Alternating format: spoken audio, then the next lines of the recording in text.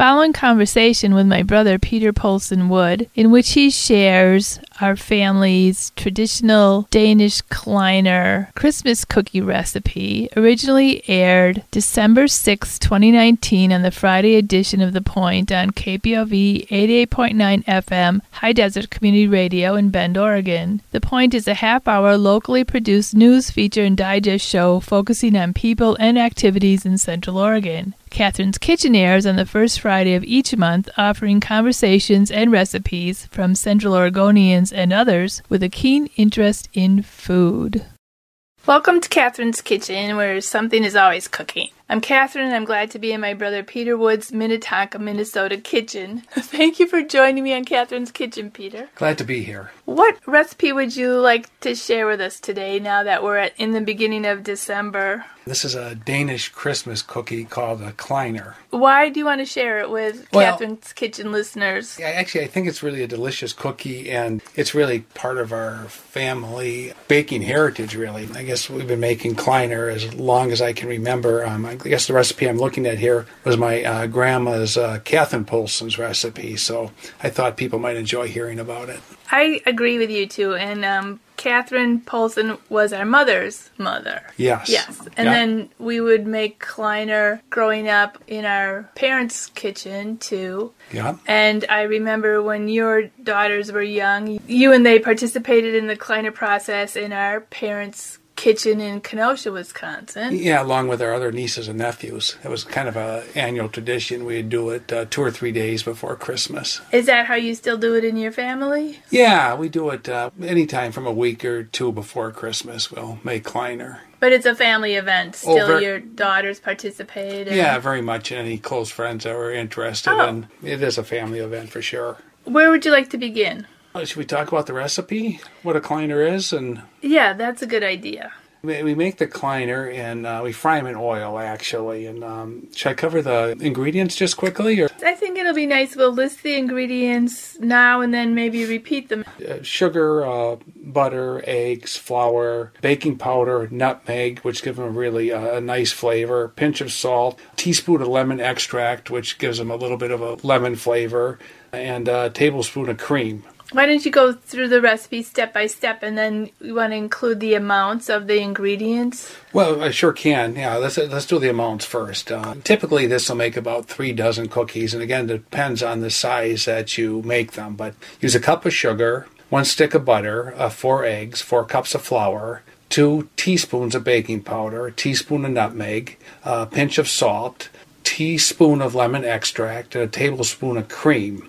One of the things I do when I make them is I'll make up the dough the day ahead of time and refrigerate it. My sister Sally says that she thinks that gives all the ingredients a chance to meld, and that's probably true. And it actually makes the dough much easier to handle. But then the next day, we started doing them out in the garage, actually. I set up a couple workhorses with a board on top as a tabletop, and I'll roll the dough out to about an 1/8 inch thickness.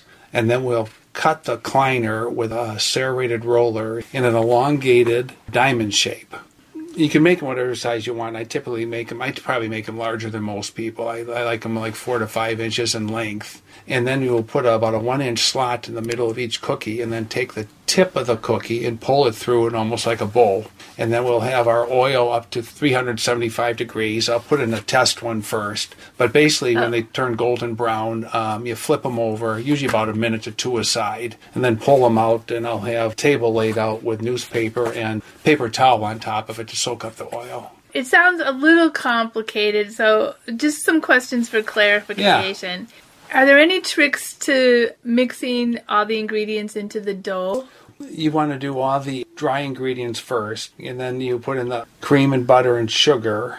The dry ingredients people can mix together with a wooden spoon or whatever utensil that they usually mix dry ingredients with. Are you creaming the butter at all before you add that dry ingredients to it? Cream the butter and the sugar. Together? Yes. The butter and the sugar get creamed together. Yeah. And then are you adding... Add eggs one at a time. Mm-hmm. and then we mix in the dry ingredients. We have one of the nice big mixers that we use to mix which really helps. A stand mixer, yeah. A stand mixer with a hook on it, and that really I used to do it by hand all the time, but that really makes it easier. Oh, so you use the hook attachment on your mixer? We do. And so you mix it until all the ingredients are incorporated? Yes.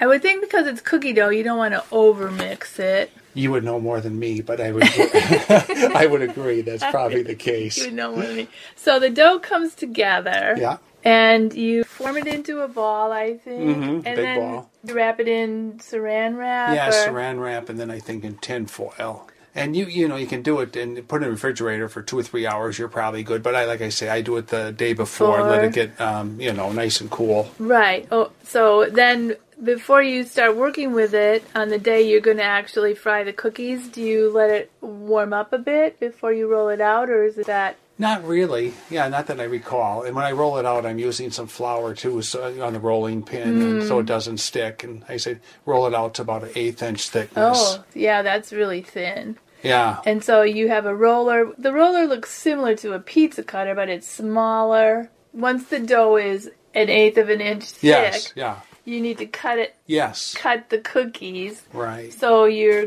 going to take a roller to cut in one direction. And then diagonally across the other direction to make an elongated diamond shape, basically.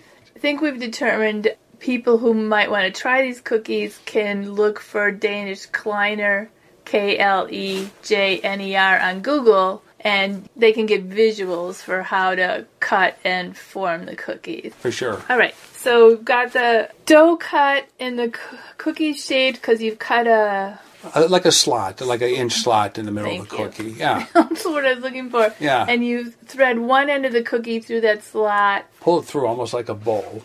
A bowl? Yeah, right. Very gentle because the dough will split. And again, if the dough is cold, it holds together much better. And so then they go into the deep fryer? Yeah, at about 375 degrees. And I always do a test cookie first to make sure it, and they'll sink and then float to the top. And like I said, it's usually a minute or two a side, and they'll do them till they're golden brown. That rising to the top is an indication that they're done? No, they're not done yet, but they're getting there.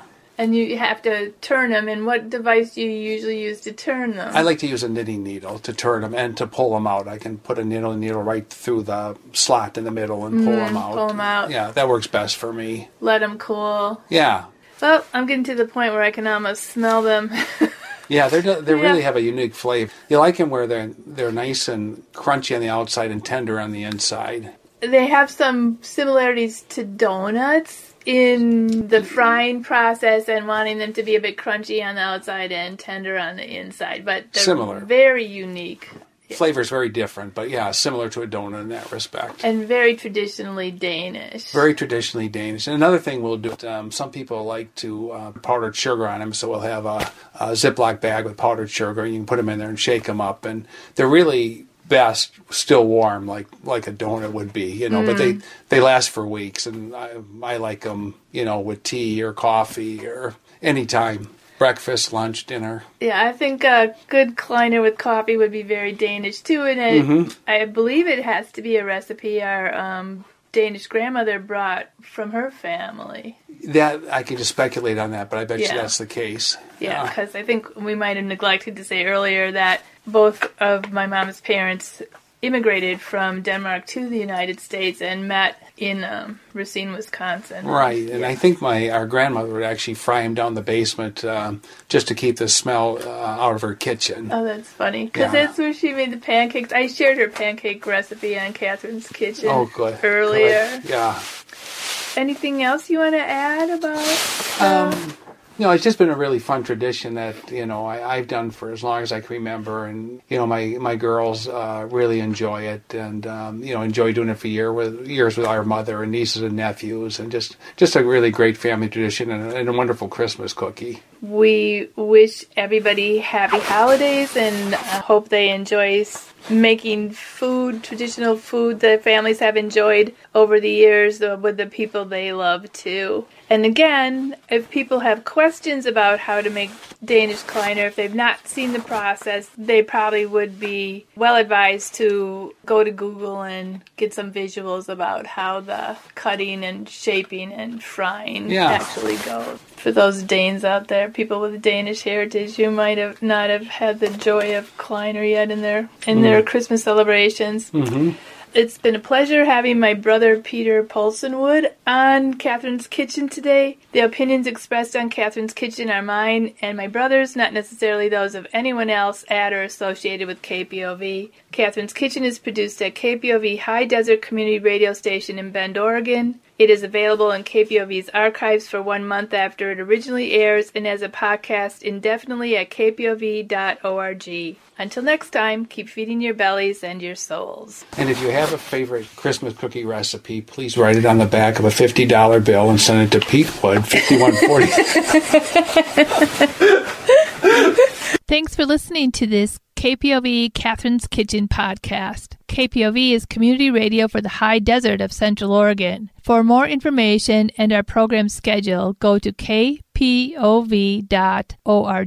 We value your feedback. Drop us a note at podcast@kpov.org.